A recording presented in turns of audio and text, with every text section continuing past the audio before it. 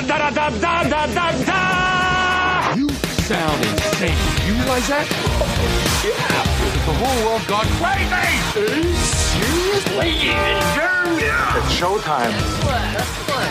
This, unfortunately, for the last time, guys, I have to break the news to you. The last time we'll ever be talking about a new 50 Shades of Grey. About the 50 Shades of Grey sequel. Because I guess 50 Shades Darker didn't do as well as they had anticipated. I'm shocked. I can't believe. No. Last new Wolverine movie we'll ever be discussing at length on the show. Pour one out for Old Man Logan. Well, they're making more. We're just refusing to acknowledge it. Honestly, they'd kind of be dumb to not make more at this point, right? With like what this movie kind of represented for the character and for the X-Men franchise at this point. It really did kind of need this, but Deadpool has something to say about that, I'm sure, which we'll talk about later. But talking Logan tonight, and this one has been anticipated for a while. We kind of known it, or we kind of discussed it as the Wolverine 2. Because it was the second kind of reboot, James Mangold's reboot of Wolverine. And title ended up being Logan, and we could talk about why that is as well. But man, sad times, and leaving the theater, I was just kind of sad that we would never see an official Wolverine movie ever again. This is Jackman's made it pretty known that he's hanging up the claws at this point. And it's been a good ride, but I've loved this ride for different reasons along the way, and I've hated the ride for different reasons along the way. It's been a Mercedes C-Class and a Miata. The other times, a Miata with you a bra, watch your mouth. Yeah, you watch your. Don't mouth. worry, the Miata has a luggage rack, so if you do have luggage, yeah, that Miata's rocking some sweet yacht rock too. So that's good. If it's got a Blaupunkt, it's cool. Yeah, you can dress it up with a Blaupunkt. You owe me a Blaupunkt and a cool rabbit's foot keychain. Yes, always. Well, anyway, it's gonna be tough times. I had a sour taste in my mouth last time we talked X-Men on the show, and those feelings were brought to the surface in our best and worst of the year episode a couple weeks ago. Was that last year or was that 2015? It was last year. The Apocalypse movie. Wow. And seems so dated. But it's making the rounds on HBO right now. If you're good. If you want to revisit. Good. Well, thank goodness. I don't think Richard was on our episode when we talked about the Wolverine. I think you're right. Yeah. I've never done a Wolverine. Did we do both or just one? I remember I was in Montana for one. Yeah, just the one, because the Origins came out pre-podcast. Cool. Feels like just yesterday when that one came out, I'll be honest. that was 2 years PP. Right. But I missed Wolverine, and I did see it though. But I saw it, I think last year sometime. Like it took me a while to get to it. I wasn't in a huge rush. I think they were replaying it on one of the cable networks last year. Yeah, so I remember watching it in a hotel room or something at some point last year. And had a couple more thoughts about it after that. We did do an episode on that movie. You guys are the only ones. I don't watch movies outside of what we do episodes on unless I'm in a hotel room. That is my entire movie. It's like in the theaters or hotel room. It's just there's only so much time. But that was definitely a hotel room. What kinds of movies, Richard? All of them. All of them. Well, not genre specific. Maybe rated R movies like this one was. No, not without my parents. Not without your parents' permission. Yeah. Which is hard now. Hard for me to rally that up. It's tougher. Never mind. Laying off. Yeah. And so I guess this movie kind of proves, at least box office wise. Well, we could start talking box office. We do have some movie news, rumors, rumblings to go over shortly here. But I think this movie kind of proves box office wise, Logan did, that the R-rated superhero movie is it's a proven success at this point. It's a thing that needs to be done more, I guess, at this point. At least with good directors at the helm. or with a good concept at the helm. I don't think making Batman v Superman rated R would have made any difference whatsoever. Right. They had that freedom to say and do whatever they want, and it probably would have been like exponentially worse than Batman v Superman was, if that's even logistically possible. This jar had blood. Yeah. This jar had a kidney stone in it, and it was... But it's real, though. I mean, it's realistic, so... And he refused. You drink that much Monster Energy drinks, you're gonna have blood in your piss. Wow. We're not making that up. That's actually a part of Batman v Superman. If you have not seen it, you think we're just horrible people talking about jars of. Gosh, this last week, friend of the show Jason watched Batman v Superman on HBO, and he was kind of texting me every few minutes, and there are because I haven't seen it since the theater, and I doubt I'll ever revisit it again. Shut up, Lord willing. But there were so many things that I was like, gosh, I forgot about that. That alone would make that such a terrible movie. And then 10 minutes later, I was like, oh my gosh, I forgot about that. That alone would make it such a terrible movie. So that's good. What you want? You want to just point out things that are even worse the second time around. You know, it's supposed to be easier after the initial shock and horror of the thing. But every time you revisit it, just opens new wounds, and it's not wounds that I ever want salted ever again. Like when they kept doing those investigations of the Holocaust afterwards, they just kept uncovering more stuff. Just like it was way worse than anyone ever thought it was, and we don't need those reminders on a daily basis. But on a lighter note, I guess somewhat lighter note, Logan is as visceral as they come. I guess rated R speaking, and superhero movie speaking. I guess Deadpool again has something to say about that. But I guess box office wise, this reminds me a lot of Deadpool. It came out in kind of early spring, late winter, and made a name for itself. And it was honestly, for me at least, it was hard to get a ticket this past weekend to see it. It was sold out just about everywhere, and it's good to see that. I think it's overall gross at this point is 189 million already. So it's crazy. Okay, so gonna be talk fine. About this. So I want to give a warning. I don't want to give away what we thought of the movie yet, but I will say, kind of in general terms, attention studio heads, because this happens every time we have successful superhero movies that make a lot of money. It wasn't successful because it was rated R. Yes, I know. And violent. Gosh. It was successful because it was good. Right. And if you just make a good movie, people will go see it. If it's a property people like, it doesn't matter. If you made an awesome G-rated Wolverine movie where he sang in it, I mean, it is Hugh Jackman, it would probably also make 189 million if it was really good. I'll greenlight that right now. Let's can we just yeah. These claws, but two sides. But so just we get a lot of studio heads that listen to this show, and I just don't want you guys to be confused and greenlight some sort of really dumb script from, I don't know, Gotham City Sirens. Yeah. For example. Oh, too late. Dang it. Yeah. Yeah. And make some R-rated stupid superhero movie. And that goes for all of you, not just you, DC, but I mean, I'm looking at you while I give you this thought. Logan's one of the few characters too, and I guess we're kind of in the Logan review right now, but we are going to talk a movie news item here in a second. Logan's kind of one of those characters that you can make rated R and it doesn't seem weird. Yes. You know, there's a lot of darkness to the character. There's a lot of violence to the character. We've come to know the character for 15 years or more. So it's not, we feel like we kind of know his transgressions and his aggression. Yeah. And so that helps.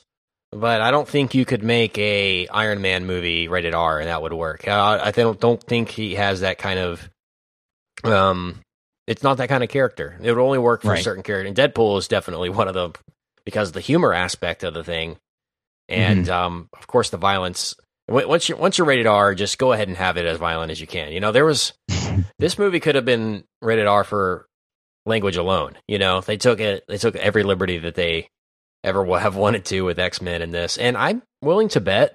In fact, I want the listener to write in or tweet us at MAM Podcast to tell us, did you think this was rated R? Did you know it was rated R when you went in? Because I'm willing to bet that a good percentage of each screen probably thought it was a PG-13. I know they're probably carding or whatever for the young adults, But I bet there's a lot of adults out there that just thought this was another Wolverine movie coming out. Yeah, I love the last ones. I love Hugh Jackman. I'm going to go see this. And then within the first 7 minutes, or actually first 2.5 minutes, they're like, okay, this is not like any thing I've seen before, and I don't know what I'm in for. So that might have helped the weekend gross.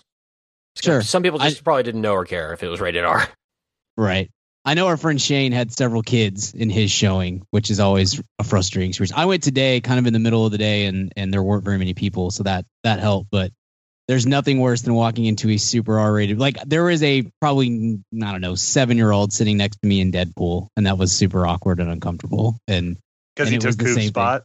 Yeah, I was like, dude, come on. My 2-year-old's really trying to get into Deadpool. Just really harshed our buzz. But no, because it's like, because people see, oh, it's a superhero movie and we're just going to go. And I know I had conversations with people after Deadpool where people were like, I just can't believe that it was that bad. I wish they would have let us know. And I was like, you mean like the R rating? Because that is what it is rated, and that is what the rating system is for, as flawed as it may be. And they were like, well, it's still a superhero. No, it's not. It's a different thing. So is Watchmen. That's definitely the other kind of R-rated superhero movie that takes liberties it definitely shouldn't have taken. And a lot of people were misled. Not enough, Bob Dylan. Not nearly enough.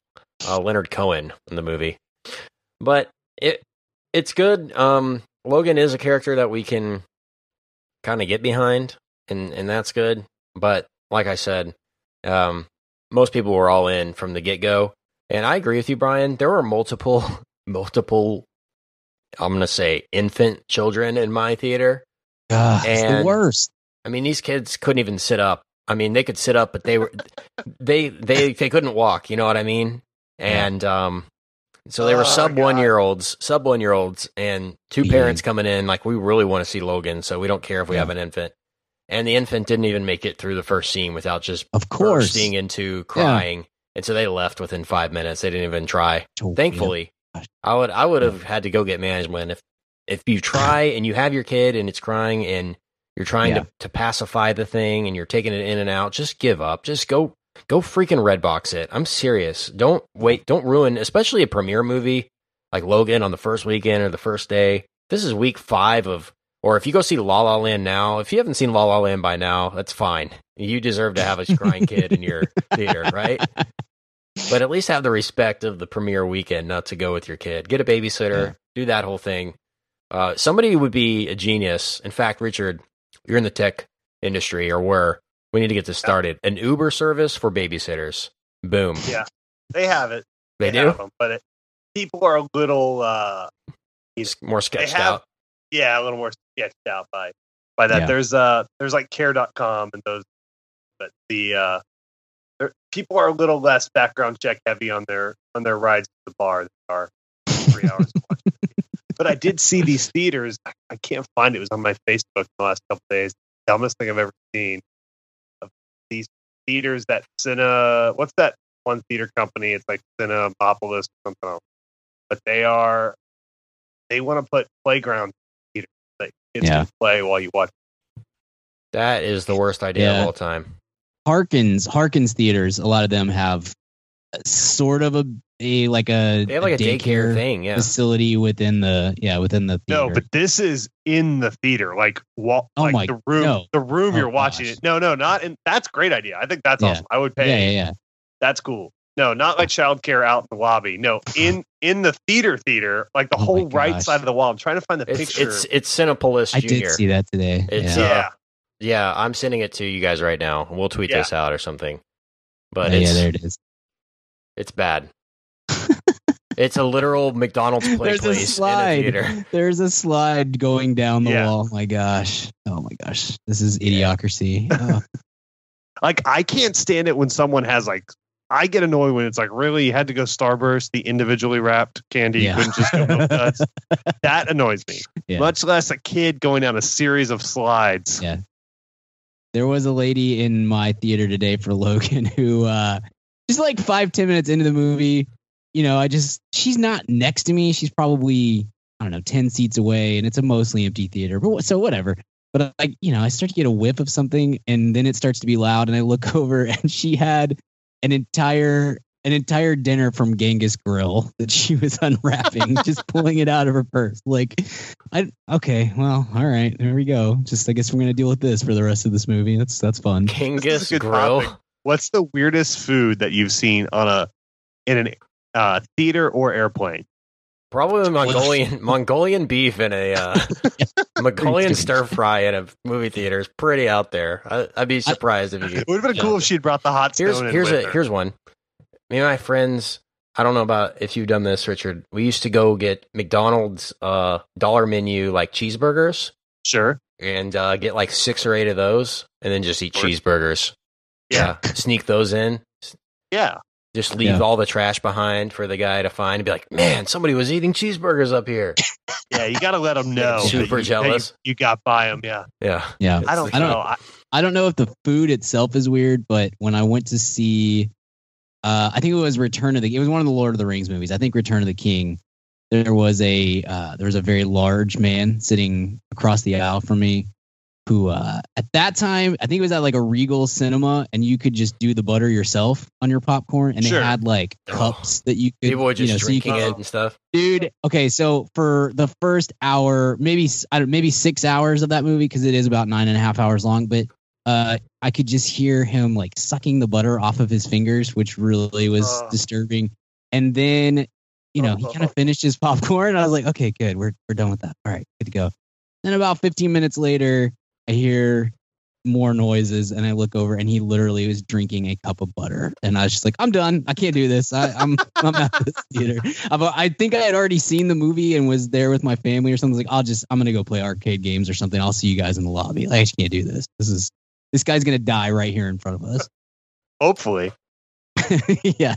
Just do us. Let me ask you guys this, and this is we talk theater etiquette often on the show, and we should probably make it a segment because we enjoy talking about it. How about what snack bar setting do you prefer? I think Cinemark has the one where you go and it's like a buffet style, and you go in like you're at a ski resort and you just pick whatever you want, and there's a cashier at the end. Or do you prefer the original lines with the pimple-faced adolescent who can't fill the popcorn? Hi. And what can I get you? What was that? Sour Patch Kids? That'll be $9.50. $9.50 for Sour Patch Kids. Yeah. Why do they charge $49 for a freaking Sour Patch Kids at a theater? That's where they make their money, though. That's the only. That's the only place theaters make their money. So you just have to. All right, you gotta think like you must think we're stupid. Paid $7 for a Smart Water. Thanks. Yeah. I talked about it before. It was for sneaking your cheeseburgers in, Kent. Right. That's why I was sneaking them in. Over here dollar menu cheeseburgers cost me exponentially less than one pack of Sour Patch Kids. But I talked about before, I think it's AMC who has 2 hot dogs, 2 drinks, and a popcorn for like $39. Like, that's the actual price. Good deal. You save like 50 cents if you buy it that way. Do Mike and Mike do the commercial for it? I don't know. That's my biggest pet peeve. Can I rant about that real quick? Do it. There's this Applebee's commercial. It has Mike and Mike on it from ESPN Radio, which is enough. And then Which is the most Mike and Mike thing to advertise, honestly. Let's be honest. Then they talk about how you can at lunchtime, now not at dinner, lunchtime, you can go to Applebee's and get a burger, fries, and a Pepsi. That's step 2 in the wrong direction, but okay. Burger, fries, and Pepsi for like $10.99. It's like, they're like, what a deal! Okay. $10.99. Yeah. Thanks for the $1 off my drink. I don't. Yeah, that's okay. Cool. Have you guys eaten anywhere ever for burgers and fries? But it's a good one. It's an Applebee's burger, so that's where you pay the premium. You're willing to pay the extra because it's an Applebee's. One place in America that can screw up a burger somehow. It's just it's amazing. Yeah. As if I've never had a burger at any restaurant ever and been like, God, this was just terrible, except for Applebee's. So like and this is super inside Texas, but like a Hop Dottie burger, I think and fries and a drink is $11.99. Right. So you're saying it's a Hop Dottie burger is $1 better than an Applebee's. You can get 2 meals at Whataburger for the price of an Applebee's. Exponentially more satisfied. I think so. Okay. That's just your opinion, Mike. So what do you prefer? Do you prefer My name's also Mike. Do you prefer the buffet style or the old school? I'm in favor of any line system wherein you don't have to talk to you people. Just get called up to, yeah, well, that too, but where you just get called to the next available checker or register or whatever, instead of the there's 4 registers, I gotta pick one. I'm gonna go here. You always pick wrong. Oh, gee, are you serious? And then somebody's ordering 14 hot dogs, and it just, it takes forever. So I'm always do the in math favor of like, all right, do I want 9 millennials get behind 9 14-year-olds or 1 old Asian guy? Yeah. Pro tip too. Sophie's choice. If you're ever behind me if you're ever behind me at a self checkout at a grocery store, even if I have 1,000 items, you want to be behind me because I'm about to do like something amazing. It's going to be a world record. Just let's go. I'm the same way. That and the airline, like TSA. I can get through TSA in like 13 seconds, and I freaking shame everyone with my eyes as I walk by them. Like, really? Last time didn't think you'd have to take your belt off, huh? Really? Okay, because that's new. That's a new rule they have. Yeah, that's only been around since 9/11, literally. Yeah. Last time I was flying, there was a business bro in front of me who had like 14 carts full of stuff that he had to take off all this jewelry and stuff. My wallet is literally a rubber band. So it's just like, bam, bam, and we're through. Like, this is the easiest thing ever. Oh, man. Always get behind me in line. That's the key. The worst, I experienced this 2 days ago, is when you're at the very end of the TSA table where you're putting your stuff in the bins, and then you're putting it in the X-ray machine, and the guy in front of you says, "Oh no, go ahead, ma'am. Oh, go ahead, ma'am," and he's just letting everyone in front of you, as if no one in the line has a flight to catch. No, my flight's not for 3.5 hours. Go ahead. I just want to bro out this Chili's for a little bit, so go ahead. Exactly. He's like, I'm meeting my friends for happy hour. I'm not even taking a flight, so go ahead. I enjoy paying 20% more for magazines. Right. Yeah, let's do it. All right. It's anything. I'm with Brian. I like the line buffet system because I trust anything where I can just rely on me and have the least amount of variables of others. I'm on board with. And I said this last year, and it's been about a year since I said it. I don't know why people don't use the self-kiosk at the movie theater. I know. Instead of standing in the line and telling 2 for troll, please. 2 for the trolls. Sir, you're 49. Yeah, I like trolls. You know what I mean? Like, why go through that whole thing when you can just swipe your card, press it, and just be in before, not even waiting in line? There's never one person using the machine. I'm like, is everyone blind of the machine that's right here clearly? And I'm also a big fan of anything that allows me to, because I'm quick on my computer. Anything that allows me to like pre-buy anything where I can just scan. Yeah, you want to be behind me in any of that because I get off on getting into things like super, and so I can operate that kiosk. Like I just walk up, swipe the credit card. I'm in the theater before you're even out of your car. Because we see 60 movies a year. So it's like, we're prepared for this. Yeah. I don't understand adults. When I was 15, I wish someone just sat me down and said, all adults are stupid. But B, no one thinks ahead. It's not, I plan my whole day out to the minute. And it just drives me nuts that no one else does. I definitely don't buy tickets online because I hate filling out the checkout form and the whole thing. I show up and I just buy my ticket most of the time. I have a window that I know I can get a ticket and I know when to get there and everything. I don't risk it for midnight showings or Star Wars or anything that's huge that I'm worried about. But sure, yeah, I think it's a hassle to buy tickets online. I think there needs to be a better way to buy tickets online. Well, with Google Checkout and stuff now, I can just if it's because I have the theater next to my work queued up, and so I can purchase a ticket in probably under 30 seconds. And then all I have to do is walk up, swipe my card, and it knows I don't have to tap the screen at the kiosk. Yeah. I just swipe my credit card and it prints.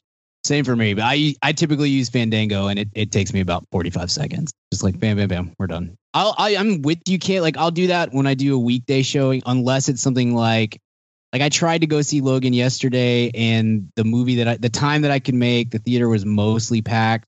When I was looking on Fandango, I was like, I don't really want to sit next to anybody, so I'll just go tomorrow. And so today when I went ahead and bought my ticket about an hour in advance, used Fandango, and just so that I can make sure I could get the seat I wanted and not have to deal with humans. Yeah. Because that's the end goal. That's the goal of everything is just avoid human contact, and we're all exactly become Wall-E in a Wall-E world. All right. Wall-E. Sounds awesome. So one thing I did want to discuss before we talk Logan in depth, guys, is official, I guess, release date announced for Indiana Jones 5. I'm not familiar with Indiana Jones 4. When did that? Yeah, did they just skip one? That's weird. They did. Good. Okay. It goes from 3 to 5. All right. Which, no, it's like an elevator skipping 13. Right. It's officially gonna come out July 19th, 2019. Indiana Jones 5, still untitled, to be produced by Frank Marshall and his wife, Kathleen Kennedy, and directed by Steven Spielberg, which is, I think, the guy Mr. Burns hired in The Simpsons to direct his debut. No, Steven Spielberg is back at the helm. I guess trying to wash the taste out of his mouth and everybody else's mouth from the last go around. Maybe wants to give Indy the proper send-off in his eyes. And it would feel, honestly, kind of weird for anyone besides Spielberg to do an Indy movie. Yeah. So we just gotta hope Shia doesn't get arrested in the next few years before they start filming, right? He's got to finish his protest by then, which we don't know. Yeah. It's definitely go at least till 2020. So the impeachment trial will probably be before then, so that's good. We can only hope. So Ready Player One is Spielberg's next big movie, I guess, and that's 2018. I assume he'll go straight from that to pre-production and principal photography on Indy. And Harrison Ford returning, of course, to the role of Indiana Jones for we're assuming the last time. Yeah, it sounds like he's going to double up and do the because there was another Spielberg movie announced today too that he's directing the Hanks and Streep in the Washington Post. What's the movie called? Richard, I can't remember. I think it's called The Post. It's about the Pentagon Papers thing with Ben Bradley and that's right. But I wouldn't be surprised. All the President's Men plotline. Yeah, no, yeah, a little bit, but different kind of. But yeah, but I think he shot with those kind of movies. He shot Catch Me If You Can, I think, in 28 days. So I mean, I wouldn't be surprised if he just pounds out The Post like it's done in a month. Because with those kind of scale movies, he kind of does the Eastwood thing where he works really quickly, but good. He usually stacks it to where he's doing post-production on one and the editing on one while he's doing pre and principal photography for the other. So he'll kind of double up because the post-production is more of him just approving things, from his editor and from the effects people and things like that. And for example, he was doing post-production on Jurassic Park when he was making Schindler's List, I think. So that's so weird. Very weird. Those two go together. These two don't. It's a little more understandable. Yeah. So it's going to be weird to see Indy again, see Spielberg doing it again. I'm kind of the impression you just need to stop. But Disney Corporation purchased the Lucasfilm rights, and included in those rights was Indiana Jones, and so you kind of it's a free movie to make. It's a free property, basically. I mean, they bought it obviously for Star Wars mainly, but included in the deal was the Indy franchise. So I mean, if people were willing to do them, I didn't know that at the time. I didn't know that at the time. That makes that deal even more unbelievably good. That deal's going to pay for itself 40 times. Yeah, that's a deal where by next year. Yeah, we've all said Herschel Walker. George just wanted to sell the thing. I mean, he said he didn't talk with anyone else but Disney, and it was just a handshake deal with Bob Iger or whatever. And I mean, Bob Iger probably couldn't have shaken his hand that fast. Okay, we're doing it. They probably would have paid 10 or more for Star maybe Wars. 40. I don't know. I mean, it's whatever they would have paid. It probably would have been worth it very quickly. So that's pretty good. I think he just wants. I think he knows the fourth Kingdom of the Crystal Skull is just a travesty of a film, and I think he would like to send that character and that franchise out on a proper note. That's the impression that I've always gotten anyway. I think so too. And man, if he really does have the passion, if this is a passion project kind of thing, and he's had this idea for Indy ever since the last one, never got to do it. We know, Frank Darabont wrote the last Indy 4, but George Lucas came in and said, "No, that's not how it happened. We're gonna add some aliens." Yeah, there were aliens there. It was Egypt, and they, oh man, and they ended up shelving the Frank Darabont screenplay, and in came George to improve it. If you asked him, he improved the picture. He only calls them pictures too. Still, he rode on a very tired white horse. He did. Man, it's funny. It's just funny that Tim and Spielberg are so close. George Lucas, because they're so similar, but yet so different. And just they're both similar in the fact that they're successful filmmakers and producers, but just their aesthetic of what they think is good, I think, is just vastly different. Like one's just far superior of a filmmaker. Like, I don't know why George Lucas doesn't make other movies at this point. I don't know why he hasn't graduated from Star Wars. Maybe he has, and we just haven't seen him. I think, what was that animated movie he did last year that came out? Fairies or something. I can't remember what it was called. He produced Red Tails a few years ago too. And I can't remember what that thing was called. It looked just terrible. And he acted like that was the first movie to ever have black actors. He's like, listen, nobody's doing this. Nobody would make this movie. Like, we've had movies like this before, George. This is nothing groundbreaking. It's just a bad movie. That was his whole thing about it, and it failed so miserably. But it's the first bad film with African American actors. Right. Strange Magic. That was it. Movie you're thinking of, which, boy, doesn't look great. Boy, I love that Brian Gill just feeling of regret. Like, man, how could that happen? Let's see what else he's. I guess Strange Magic was the last thing.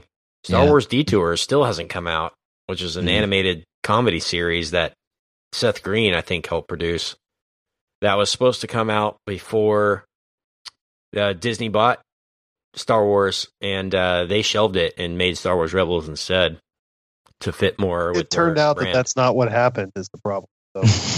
That's not what happened. No, he wasn't funny. They're not funny. Han wasn't funny. He was. He's a fictional character, George. He wasn't like that. Okay. So, yeah, Indy 5, July 19th, 2019. See you then. Okay, let's take a break and come back and talk all things Logan. Boom.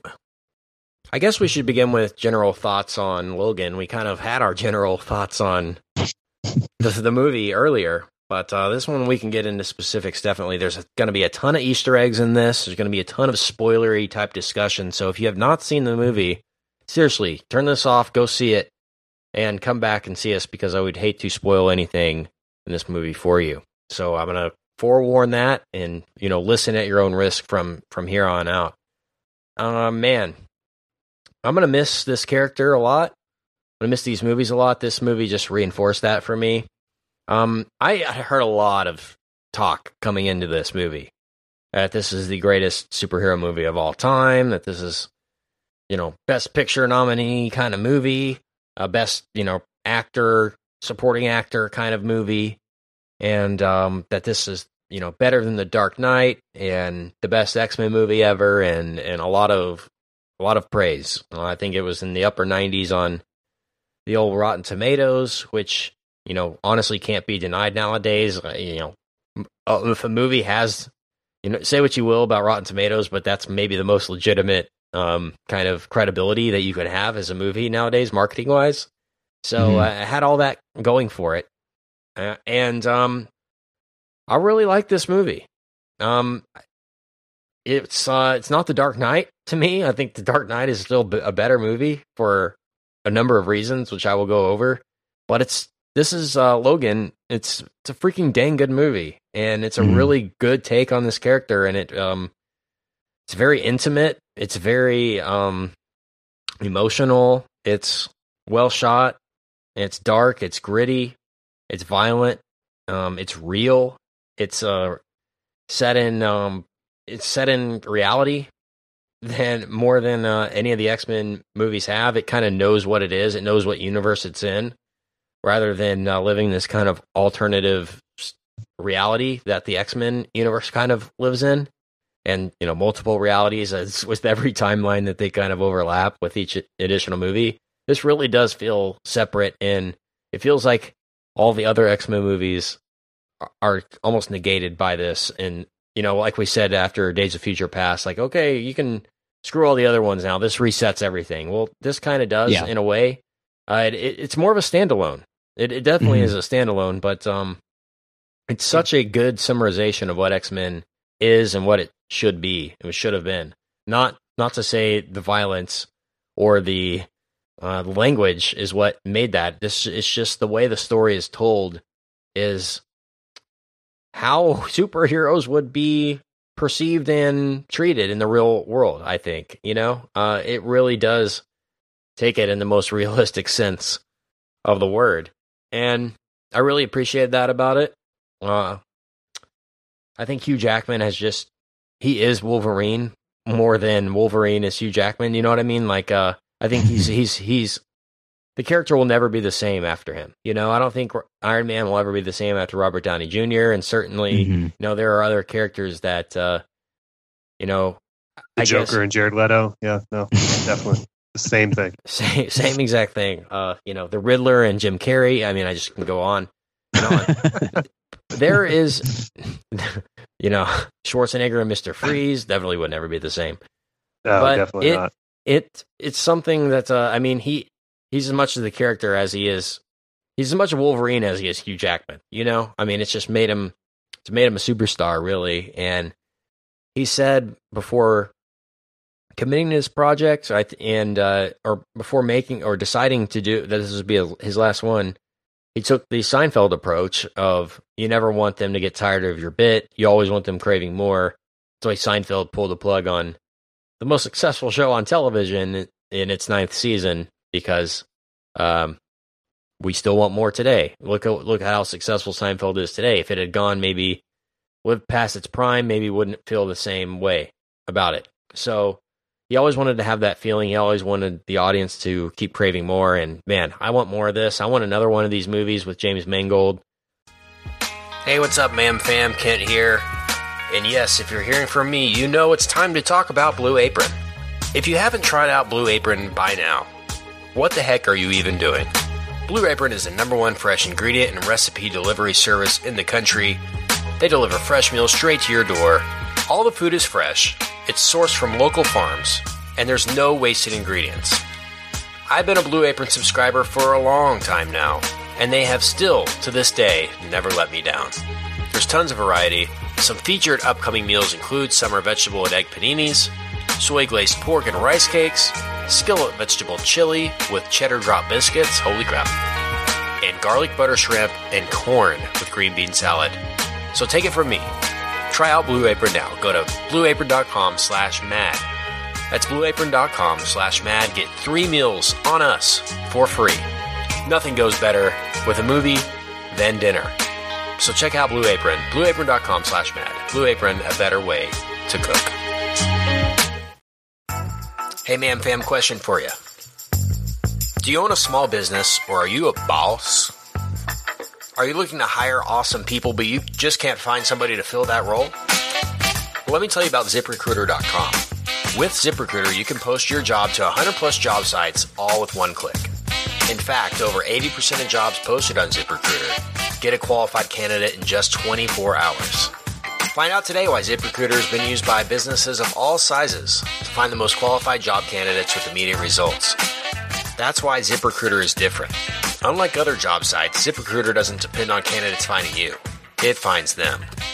Right now, you can post your jobs for free on ZipRecruiter by going to ZipRecruiter.com/mad. That's ZipRecruiter.com/mad. ZipRecruiter.com/Matt. One more time, try it for free. Go to ZipRecruiter.com/Matt. Thanks to ZipRecruiter for supporting this episode of the Mad About Movies podcast. I think James Mangold really understands what the Wolverine is and represents, and I really liked his first Wolverine movie. It was more of a samurai kung fu movie than it was an action, a superhero movie to me, you know? It was a definitely different take on X-Men than we'd ever seen. This is a different take, and I love this. I'm excited to talk about this with you. And how did you guys like it? I mean, did it live up to that hype to you? Is this the best superhero movie of all time? I certainly think it's in the conversation for the best X-Men movie ever. I have high regards for the earlier stuff, the first stuff that Bryan Singer did, and I really like First Class still for some reason, just because of the Magneto Charles Xavier dynamic in First Class. I really enjoy. Greatest night of my life. Yep. Yeah, and the Mavs won the title that night, by the way. It was just game 2, but still. Yeah. In our hearts. Big comeback. It was where basically. It started. Yeah. And we have had, different iterations of that, but this is definitely in the conversation for best X-Men as far as narratively. I mean, it really rarely wastes time. I think it does have flaws on some of the characters, but man, super strong, super solid, and man, I wish I could say I want to see where this goes, but this is the end. It's sad, but let me just say they ended on a high note. They ended on a really good note, and definitely not with a sour taste in my mouth after this one. So, Brian, what are your general thoughts, or what's your impression of this one?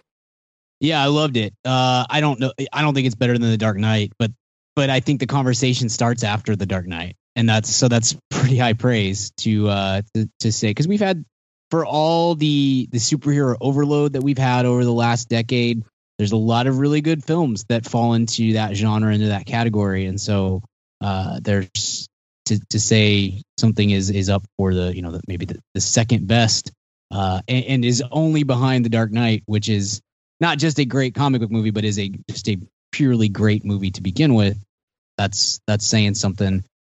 It's odd.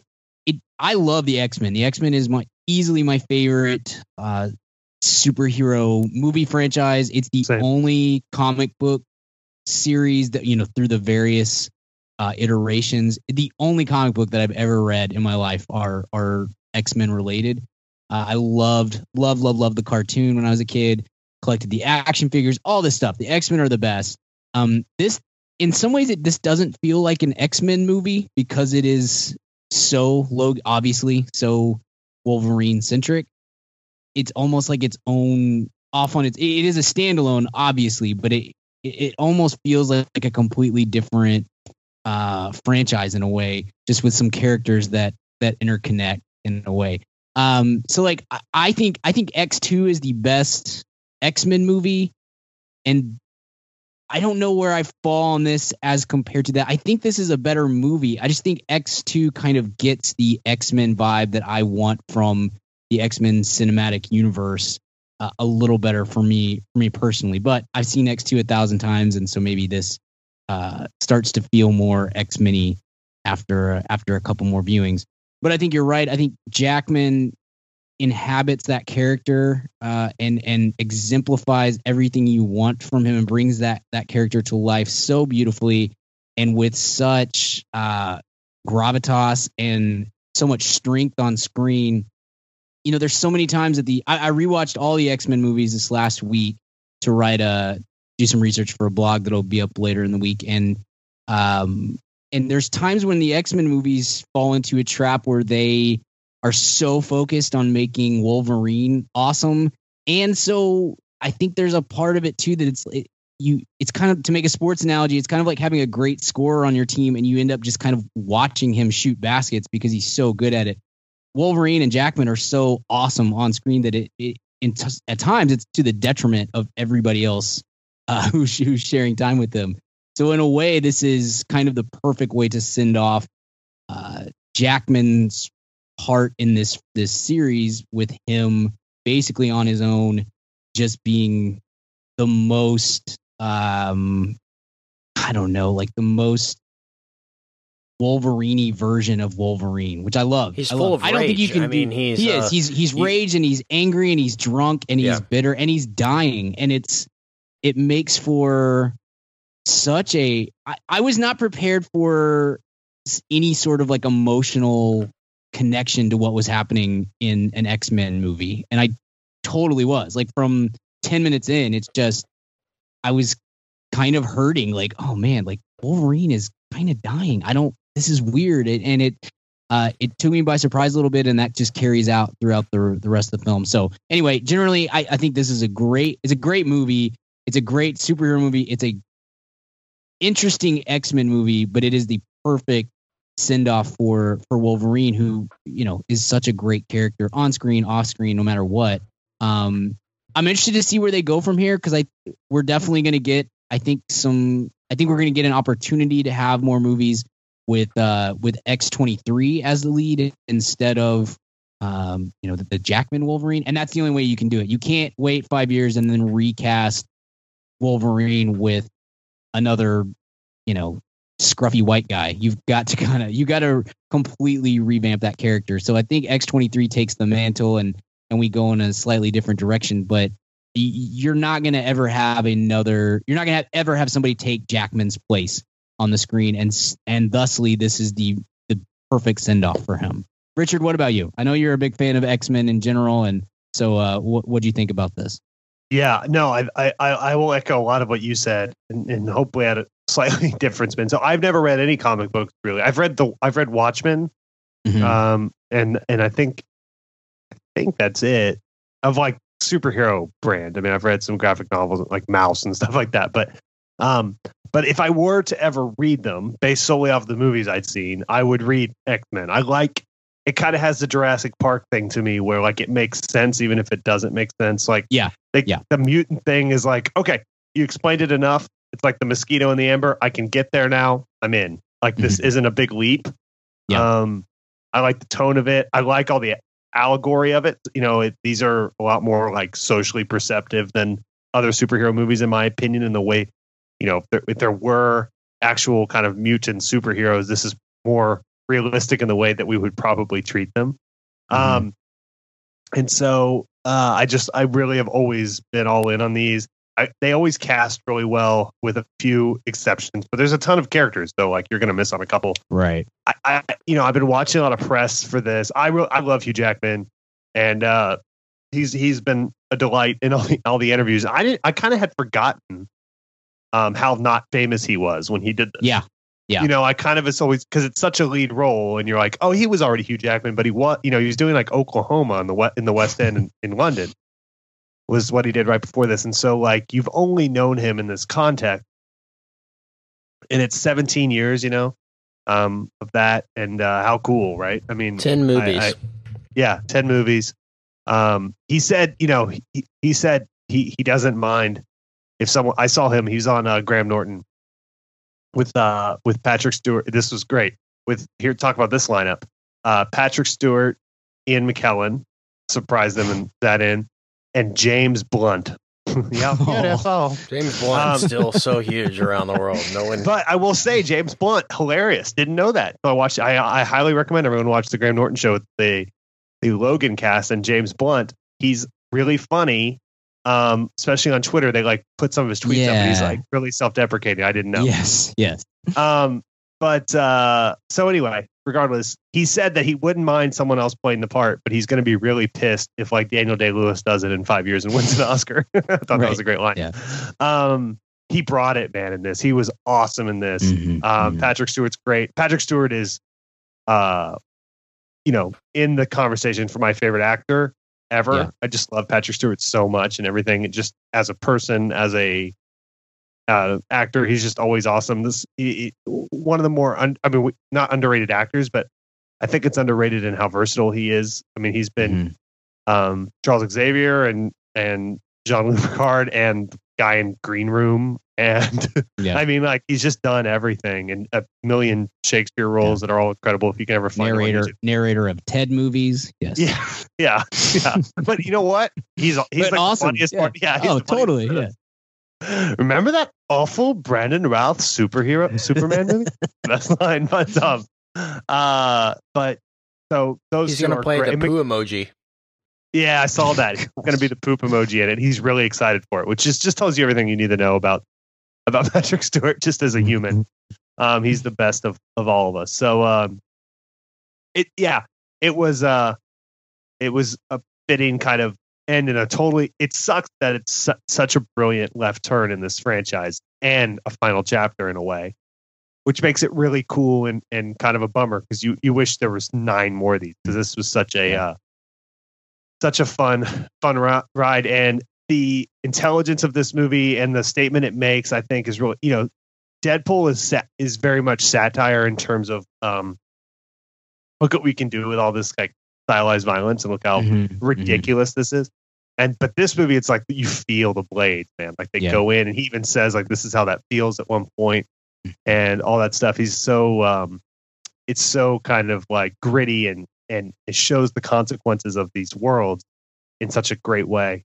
I don't know, man. I think Dark Knight's definitely a bigger scale superhero movie, but this is like I'm trying to think what to even compare it to. But if the Dark Knight is like Mission Impossible 4, then this is like the first Bourne movie. Like it's smaller, it's like kind of handy-cammed in a way, but it's like almost as cool in its own stylized way.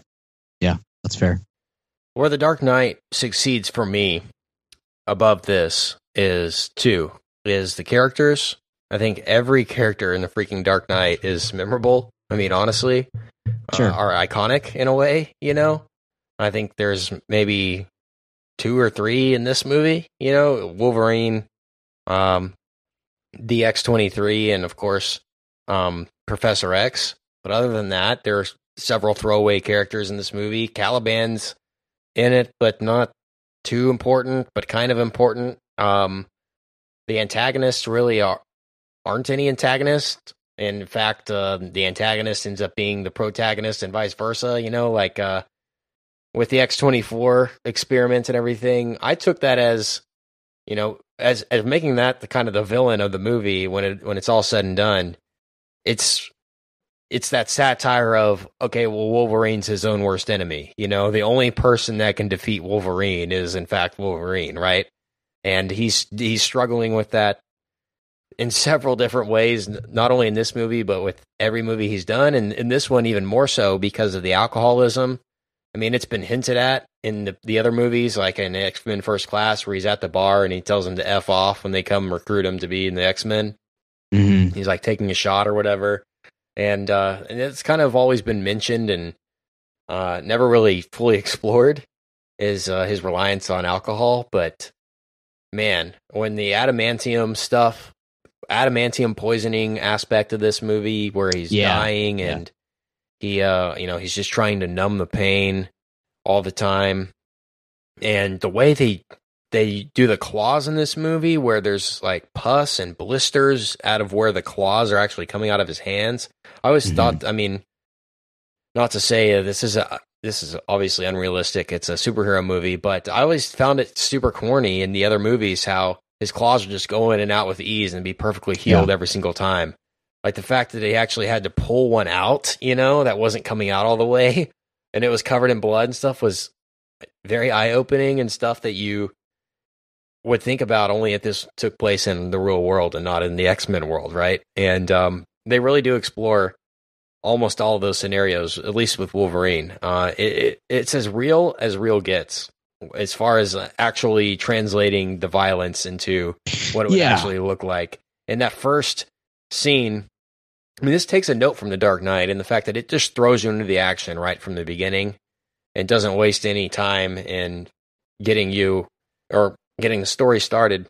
And like he gets the claws through the guy's forearm, which is crazy. He puts the claws right through the guy's head, like basically from his chin all the way through the top of his skull, which is like, oh my gosh, what did I just see? You know, and they don't cut away. You know, you see the blades and all the damage that they're doing, and it's easily the most physical of all these movies, and it's not just because it's R rating. It's because you have I think a director who understands how to make that happen a little bit better than he doesn't cut away. Bryan Singer or the Rat Man or somebody like that. This is a quote from James Mangold on the movie, and its R rating, and he says that the R rating wasn't so much for the violence, but it was for the style. He says, "quote For me, what was most interesting is getting the studio to okay an R rating was something entirely different. The studio suddenly let go of the expectation that this film has to play for children.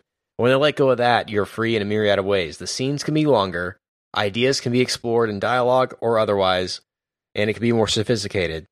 Storytelling pace can be more poetic and less built like an attention span deficit theater. So you don't have to worry about the constant cutting during action scenes and everything.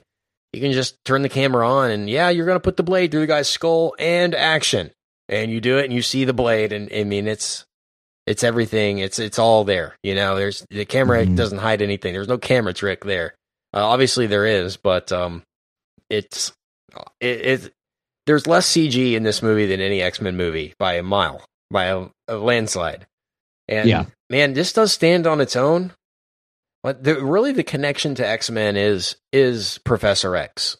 I think this movie could have worked very well without Professor X, but Professor X brings you so into the X-Men universe and what he brings. I mean, I think this movie could have been awesome if it was just Wolverine and he comes in and he's struggling with himself and he comes in contact in Mexico with the X-23 and he helps her escape and he helps mutants escape or whatever. And it's just him and X-23 and he's trying to raise her and protect her. And that's how this ends. But I think the Patrick Stewart stuff is awesome. And I mentioned Best Supporting Actor earlier. Man, he brings it in this movie. And he lost like 20 pounds to do this movie so that he would look more frail and sick and everything. Yeah.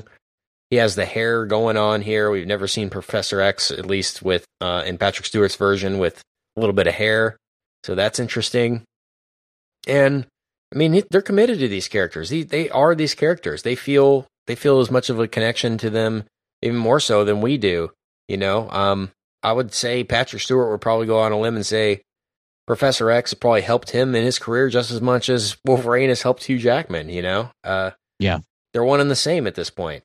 And that's something we're not going to get very often. But do you think it could have worked without Professor X, Brian? I know you groaned when I said that. I think it would have been a vastly different movie. It would have been more like an independent kind of exploration, personal struggle kind of a movie. And Professor X, like I said, ties everything up into the X-Men universe.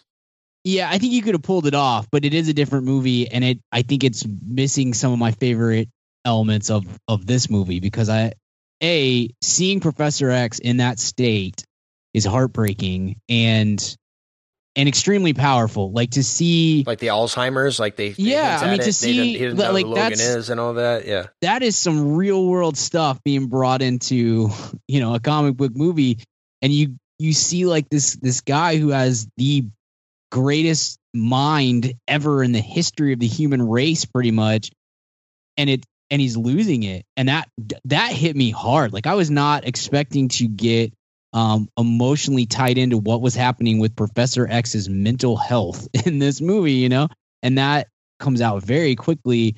And then to get the backstory on his, I mean, they imply that he killed multiple X-Men by letting his brain get out of control with one of these seizures, the Westchester incident that they refer to, and then when he is kind of having a moment of clarity and referring back to it. I mean, it's pretty clear that several people were injured and some actual X-Men died because he couldn't control his brain, and that is haunting him. And that is, boy, that's really something. And I think it also really some of my favorite moments in the movie.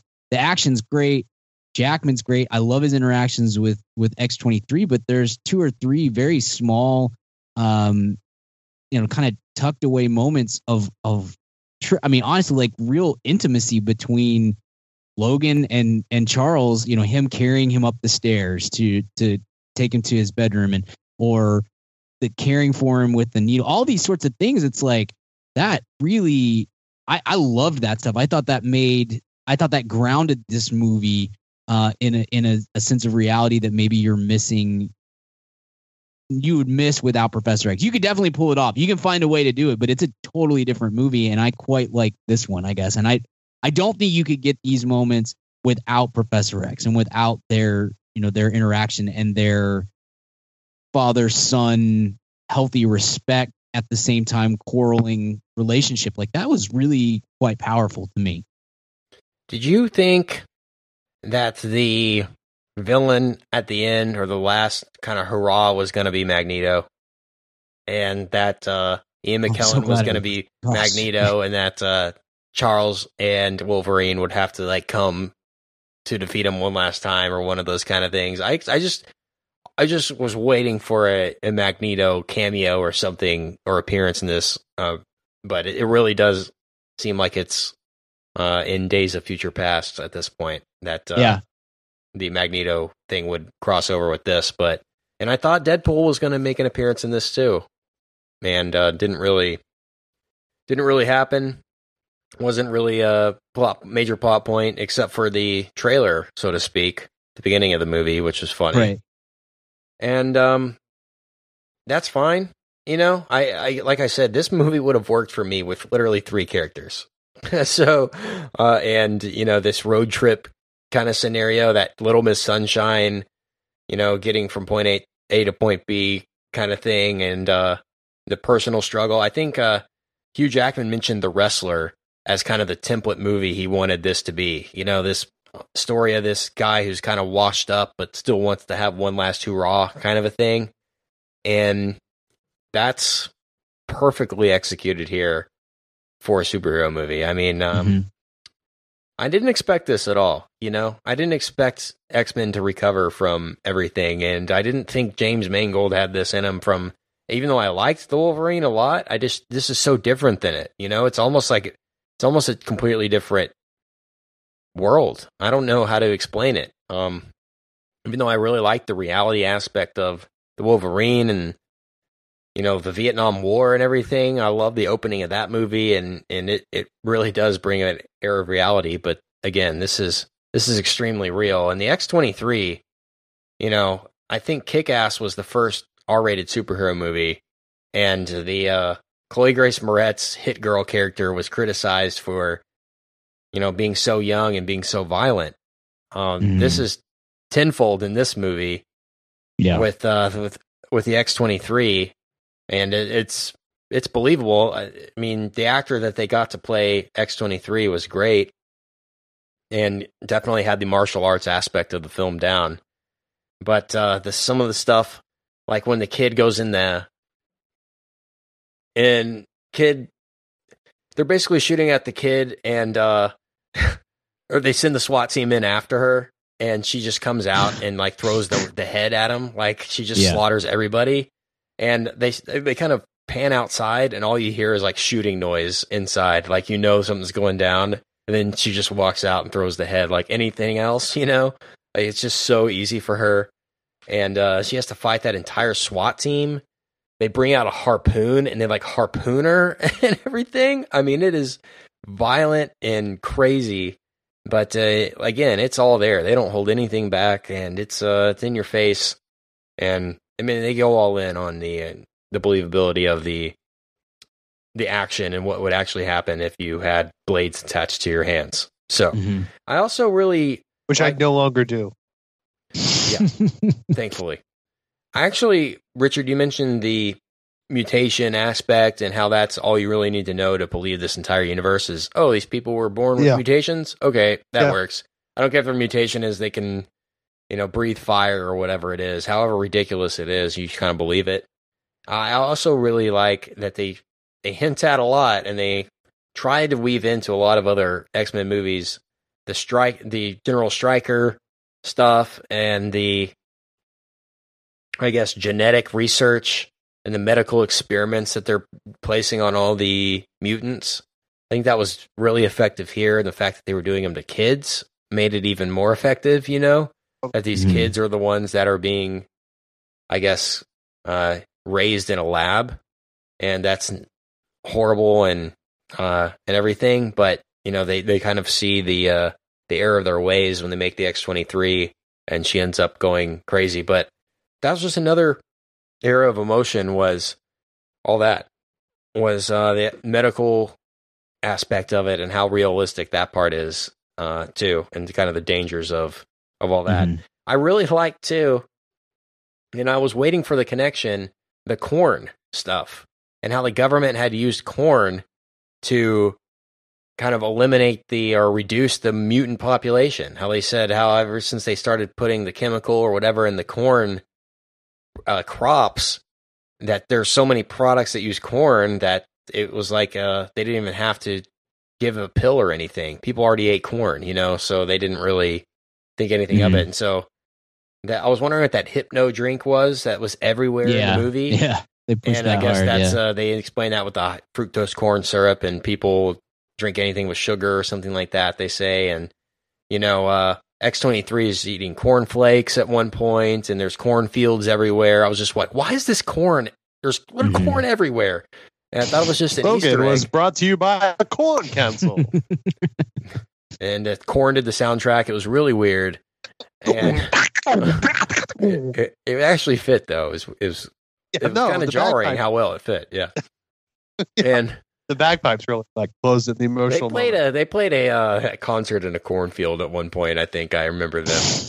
Corn did for like a concert special. Freak on a leash.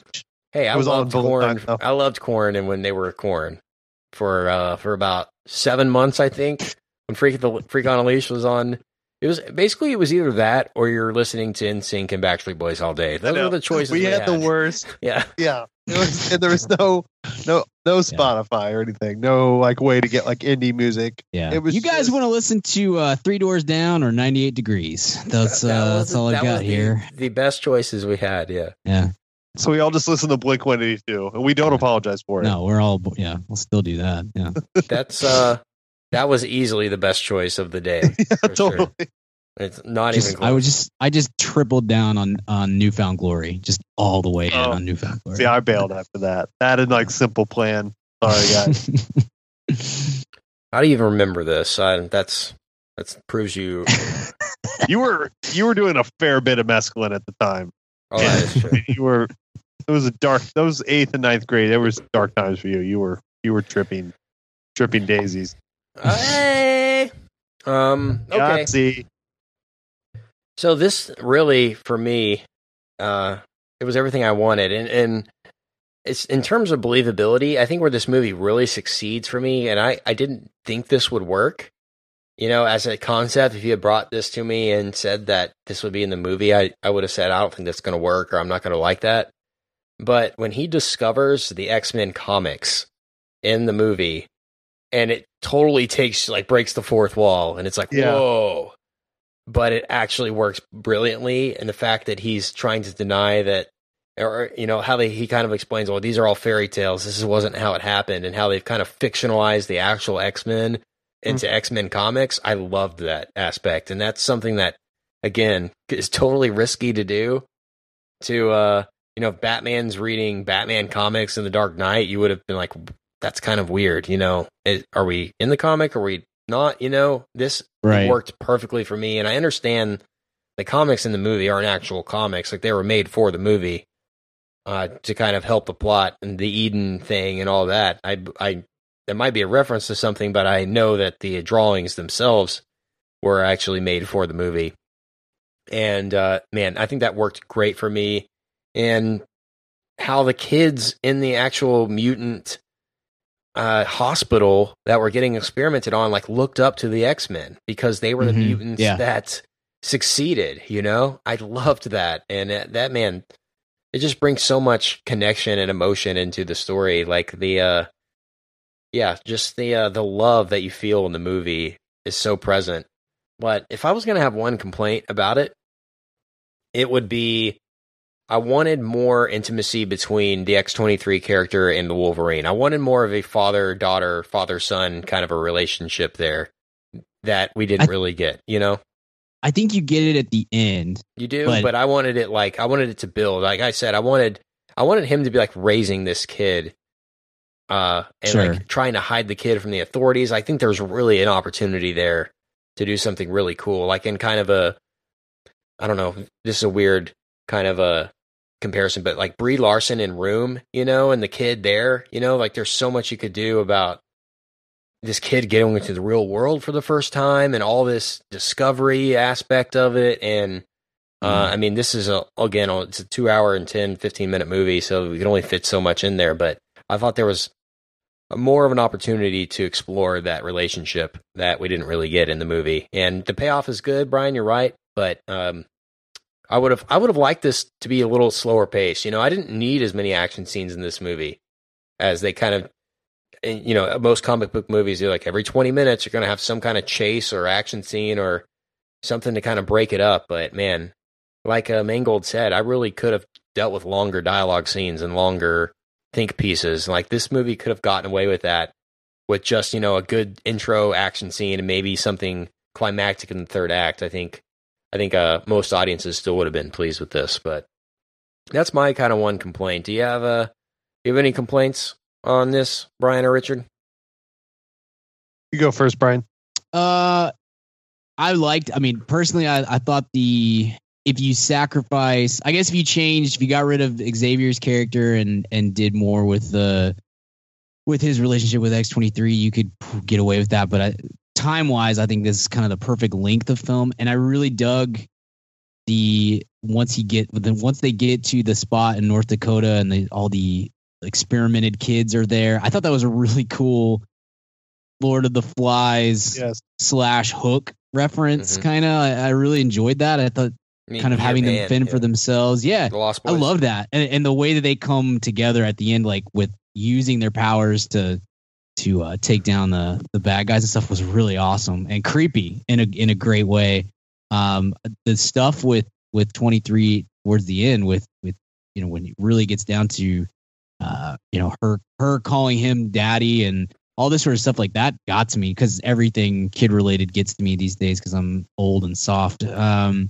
Complaint wise, there's some of the cinematography is only okay. There's a couple of, especially down the stretch when I can't remember the name of the company because it didn't matter at all. But when the soldiers are tracking the kids through the woods, there's some really odd looking CGI stuff there that I don't know if the frame rate was wrong or something. There's just something a little bit off in that.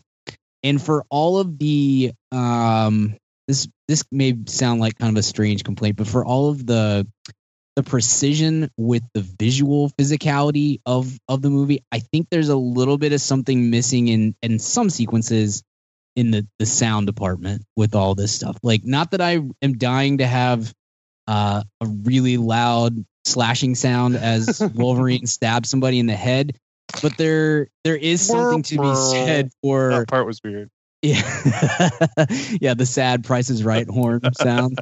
There is something to be said for having sound mix that fits the physicality of what you're seeing on screen, and I think that was at times somewhat lacking. Some of the gunfire is like really soft, and then his slashing and stabbing and stuff. That's a minor complaint, but it didn't quite match to what I was watching. What I was hearing didn't match what I was watching at times, and that that's kind of a bummer. And I hate, Richard, what about you? While this is on my mind, I don't want to forget it, Brian. I hate the stupid Tron Legacy face replacement. We're gonna make him younger looking thing.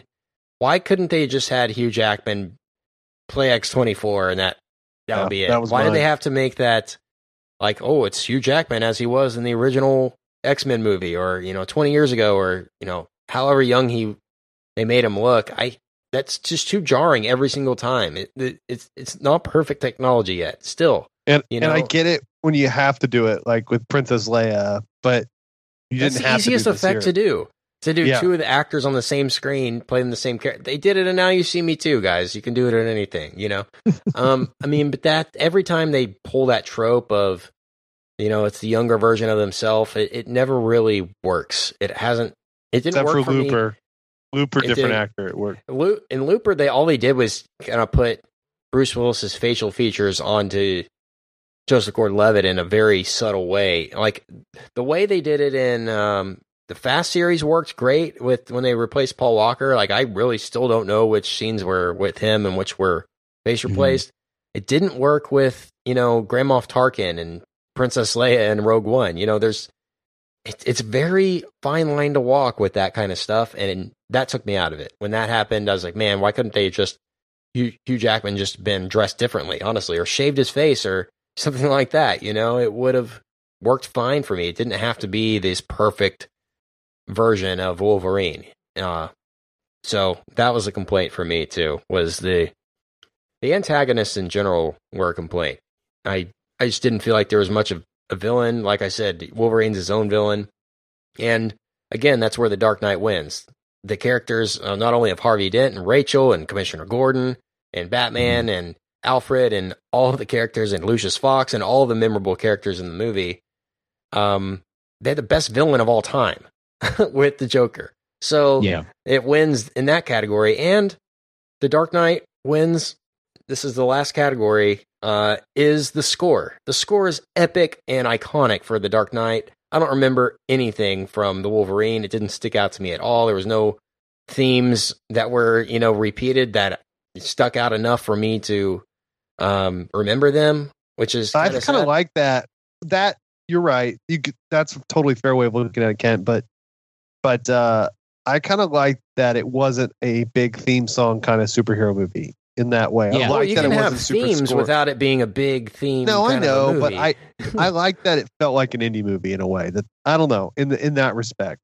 I like this smaller scale, and it's like a different thing than the bigger, more epic. It's a different thing, but you can have a smaller scale and have it still be just as good. You know what I mean? It wasn't as good, and so where this does succeed for me is this is a great plot. I think there's very few complaints to me about the plot, and it really doesn't waste a lot of time. The Dark Knight really does lose me after Harvey Dent becomes Two-Face and they do the whole boat thing. Like, it really does kind of drag at the end. This really doesn't drag, and it makes use of every kind of second that it has, and there's some fun kind of humor in the movie. When Professor X has to pee, that's funny, and he's kind of having to go into the stall with Professor X. That was kind of a weird scenario that they kind of probably had to deal with in real life. And I didn't understand why. Okay, first of all, this movie's set in 2029, so that kind of throws a wrench in where we are in the X-Men timeline, because. But who knows where we are in the X-Men timeline? That's what I mean. You kind of have to come in assuming it's its own timeline every single time, because, again, if 2029 and he flashed forward from Days of Future Past, would that stuff have even happened? I mean, there's again, another whole chart you can look at from where this movie, what it negates and what it doesn't. So I'm not going to go there, but that's a complaint too. And, you know, it's not perfect and all that, but I think the plot itself really does work and doesn't, again, waste a lot of time. And again, the ending is where kind of wins for me. How hard was it for you? By the way, the adamantium bullet, I guess if Wolverine is sick or if he's decaying in a way, the adamantium bullet can hurt him or can kill him, apparently. Because in the Wolverine Origins, it could not. So, yeah, he's being poisoned by the adamantium in his body, and that is from the comics somewhere. I don't know exactly where anymore, but they hint somewhere at it in the first X-Men movie, I believe. Yeah, right? Somewhere in there, it's like your whole body has been laced with essentially with kind of a drug in a way or a chemical that's been turned into a metal, and so at some point that's going to take you down. And there's who knows how old he is at this point, because there's some I don't know. There's discrepancy in the movies, but we're talking. I mean, he could be 150 years old or older, depending on what timeline we're actually in, which is always the problem with the X-Men movies in general. So I thought that was the idea that they left that kind of unspoken was awesome to me. I thought that was such a cool. Another kind of to your point, Richard, of like, I don't really need to know how the science of this works. I just need to know the bare bones fact. And that's what they did, kind of did there. Just like, he's dying. And they just kind of imply that without ever really coming out and saying exactly what's happening. And I think that's pretty awesome. Yeah. Any thoughts on, I guess, spoiler alerts, the death of Wolverine? Yeah, it's a sad reality of it. But it kind of had to happen, right? You can't like the seventh death of Professor X, right? He can't die. But that was, you're right, Brian. Like you mentioned it earlier. He could stop time with his brain in previous movies, but when he does it now, it just kills people. It's dangerous. Gosh. He's like seizuring instead of doing his concentration. So yeah, the seizure scenes were rough. I think the substance. Yeah. Oh, it was totally rough. The substance abuse aspect, I pointed at it with the alcoholism earlier, but the actual drug that they use to kind of sedate their rages or their mutation from going crazy is a whole another aspect of this too. That is pretty rough. And I liked the kids fighting in the woods. That whole scene at the end where Wolverine, like, you finally see him in the wife beater. Every Wolverine movie has to have a scene with him in the wife beater just going to town on people. So that's great. The facial hair, that was kind of cheesy when the kids are cutting the facial hair into him again, I didn't really notice that he had a beard and not the, mutton chops when I went in, until they did that scene. I was like, oh yeah, Wolverine has mutton chops. It didn't occur to me that he had been missing them the whole time, until they did that. So it was kind of a fun moment, I guess. And that reminded me of Hook, that scene right there. That's like something the Lost Boys would have done, was cut all his hair off while Peter Banning was asleep. And so the end is kind of the last moment we get is so awesome, man. It was epic. Such a good note. When they put the cross into the shape of the X. Yes. That was a really cool note, and it really couldn't have ended any other way. It kind of feels kind of sudden when it ends. It kind of ends. I waited. You guys know me. I'm not a big post credits guy, but I was locked in waiting for some post credits action. Yeah, it didn't happen, and that's sad, but understandable. I wanted that X to tremble so bad. You're just trying to make it happen with your mind. Yeah, I was. Yeah, the movie really... But I will say, though, I saw a thing on Twitter that... Did you notice how many times Wolverine wakes up in this movie? He wakes up like 30 times in the movie. Huh. He's going to wake up again. Yeah. That is what's interesting. I mean, I know we've gone on and on about like, oh, this is their last movie and this, blah, blah, blah, blah. But just the fact that it's set in 2029 leaves so much room for him to come back if they want to unload the truck and give him all of the money and he wants to keep doing it, which they should and he should, but maybe this ends up being a starting point for, because we really haven't ever quite treated him correctly in these movies, especially his standalone movies, but there is a wide open like decades of time in which they could slot him into a movie on his own or back into X-Men or Deadpool or wherever, and it would still make sense with him dying in 2029. So there's plenty of room there, I think.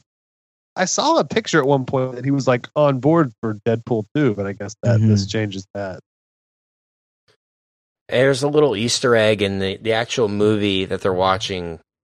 Shane and the character Shane, played by Alan Ladd, and his son, Alan Ladd Jr., was a president of 20th Century Fox, and Alan Ladd Jr. actually greenlit Star Wars for George Lucas. So 20th Century Fox made the movie, and so kind of an Easter egg there in the movie. And I like the connection of Shane and everything, and when they're the scene where Professor X and X-23 are watching the movie. I thought that was fun and good and a cool touch. And so that's fine. That's really almost all I got on this one. This was emotional. This was tough. This was great, gritty, grimy, visceral, and it was everything I wanted it to be honest. You know, I want to see it again. It was that good. It's in my top 5 superhero movies ever already. It's not number 1. Might not be number 2. I really like Deadpool still. And Logan's good though. Logan's up there. Yeah. So grading this out, I'm gonna give it an A. You know, I had a lot of complaints earlier. I kind of tore it all apart as much as I could, but man, super solid. There's small issues. Small issues in the kind of grand scheme of things. I really enjoyed the movie, and found myself eye rolling not very many times. Maybe the only eye roll I had, and I thought this was a good idea, was when they found the old cell phone and Gabriella had like recorded herself like as proof of what was happening to the kids, you know, like recorded it on her phone and was like trying to help them escape or whatever. And I hated how the phone died and he had to go get the phone charger. Like, this is 2029, guys. You know, like, surely we're past this by now, and if not, we got problems.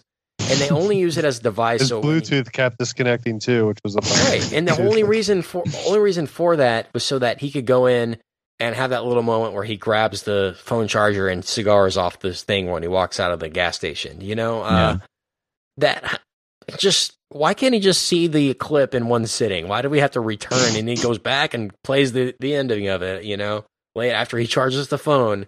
That was dumb too. So, but still, you know, it's fine. You know, I can get over it because the good is very good. So, what's your grade, Brian? I think I'm going to go A+. This is really stinking good. We'll see how it plays on, you know, second or third viewings.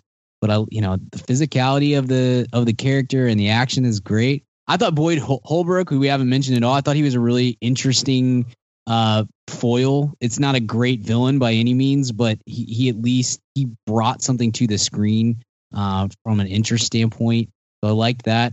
The sequence with I don't remember if we said anything about this or not, but the extended sequence when Xavier's having his seizure and Logan's trying to get into the hotel and all that was incredible. Like, that was a perfectly shot sequence to me from from a kind of a visceral standpoint on all ends. So I would say I would not obviously put it above The Dark Knight, but pretty much anything else is up for grabs. So I'm going with the A+. Richard, how about you? Yeah, I'm gonna go way between two grades here. I'm gonna go A+ right now. I might go down to an A after another watch, but coming out, I was it's got such a good ending, and it's such a level of intensity more than a lot of other things. So I loved it, but I love this world. That's why these are so frustrating when they're bad, but that it just is what it is on that front. But this was not, so I'm gonna go A+. Cool. All right. Well, Logan is still out. Go see it. Please send us your thoughts on it, and I'm sure we will welcome them on social media. Okay. Let's move on, guys, and let's hit a weekly recommend. Weekly recommends. I am going to recommend, right off the top, The Americans is back. Yes. And so I missed it tonight recording with you idiots. So. Yeah, the first episode was today of the final season. And so it's not the final season. There's another season after this. There's one more. Sorry. Yeah. The final season 5. The first episode since they announced that it was ending. That's what I should say. Sure. Yeah. And so it'll pull the old Mad Men and Breaking Bad and let's just extend this thing as far as we can, and so everyone knows it's the end, so they'll start giving us more awards because it's the end. Like, I think that's kind of the trick of the whole thing. Gotta get at least one award. My gosh, just get something for it. Good gracious. Anyway, get on board, get caught up, and you'll thank us Yes, best show on TV. Best show on TV. It's been for a while. Best drama show on TV, and it's more relevant now than ever with the Russian spy angle of it. It will make you root for the Russians. It's weird, but it's super timely. Yeah, and start at season 1, and you won't regret it. And this will be one that people come back to and say, "Man, I wish I had seen that when it was originally airing and all that." I just know that there's an audience for it, and we tried to do our best to keep it on the air. Luckily, we kept it on the air long enough to tell a lot of the story. It didn't end after 2 seasons or 3 seasons, so that's good. But not good enough. Get on board. Go watch it. Thank us later. So The Americans back. It's an FX show, and I think it's only on Amazon. Yeah, it's on Amazon Prime if you want to go back catalog, and then FX for the new apps. Sweet. So that's back, and the Fargo series is coming back very soon. I think in a couple months now. Next month. So can't wait. Excited for that as well. The first 2 seasons have been great. Fargo, and again, that's one that's loosely kind of related to each other as far as the stories, but each season is its own plot line. So not totally necessary to get caught up on Fargo before seeing the new ones, but go back and watch them because they're both very good, both strong. The first 2 seasons, or first 2 storylines of the Fargo television series. Okay, what do you recommend, Brian? I'm going to recommend actually a comic book or a graphic novel, whatever you want to call it, that is fitting. I know. It's called Old Man Logan. So they're vague. There are some slight comparisons to the movie. It's not the same storyline by any means, but it does kind of features an older version of Logan in a slightly future timeline, and I think Mark Millar is the writer, Steve McNiven is the illustrator. It's really good. Mark Millar, author of Kick-Ass. Yeah, there you go. Exactly. So it takes, a good graphic novel will take you an hour pretty much to read. And it's got really good illustrations as well. And for me was a return to comic book. I haven't read a comic book in probably 15 years, maybe 20 years. I don't know. And read this one a couple of weeks ago and really enjoyed it. So check that out. Wolverine Old Man Logan. That's what it's called. Richard, what about you? I'm just going to be cool and recommend the Mad About Movies podcast newsletter out now. Issue number 10. We've done 10 of those suckers. We've got some guest columns, some op-eds. We've now run our own publication. We've got a what do you call it when people die? What do you call it? Obituary. There you go. We got an obit of Bill Paxton. We've got some Wolverine content in there. You got weekly or we got monthly recommends from us, some other stuff. If you're interested, this goes out to several thousand people. So if you're interested in writing for the Mad About Movies, we don't pay, but like most op-eds, if you've got something you want to maybe write about, I can't promise we'll choose it, but you're always welcome to submit it because we're trying to kind of flush that out. We will always write for it as well. I'm not delegating work, but if it's something the Man Fan wants to kind of make a community thing, then I'll open it up to you guys. We kind of did a test this time, and I think it went pretty well.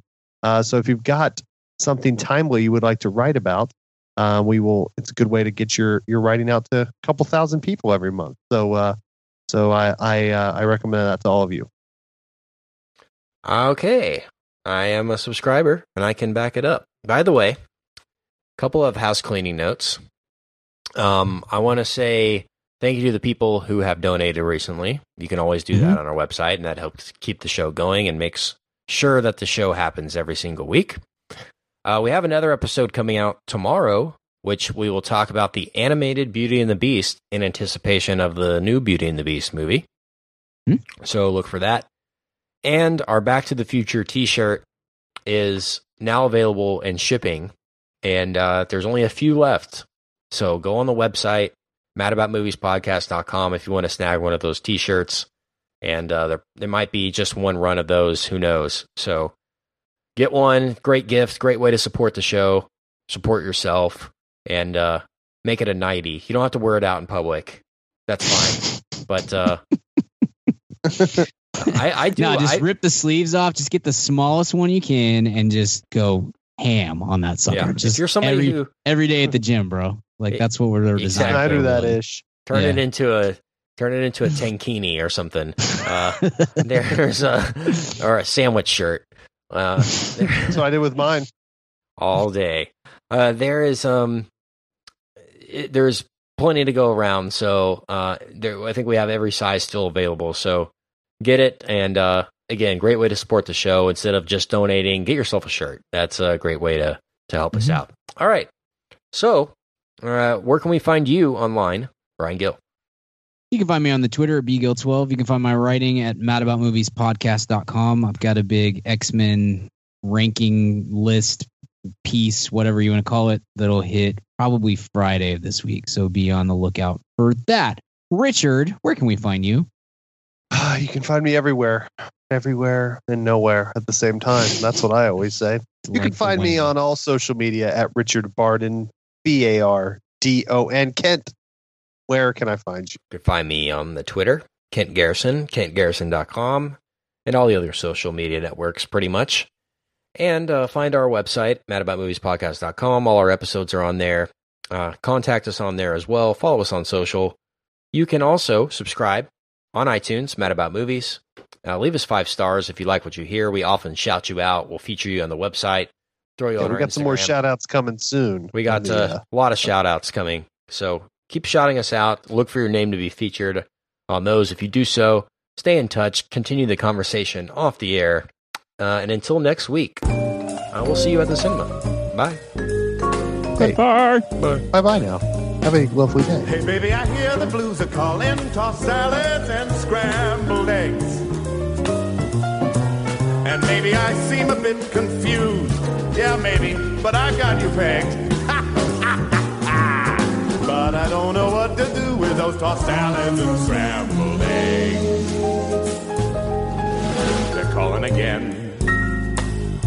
Scrambled eggs all over my face.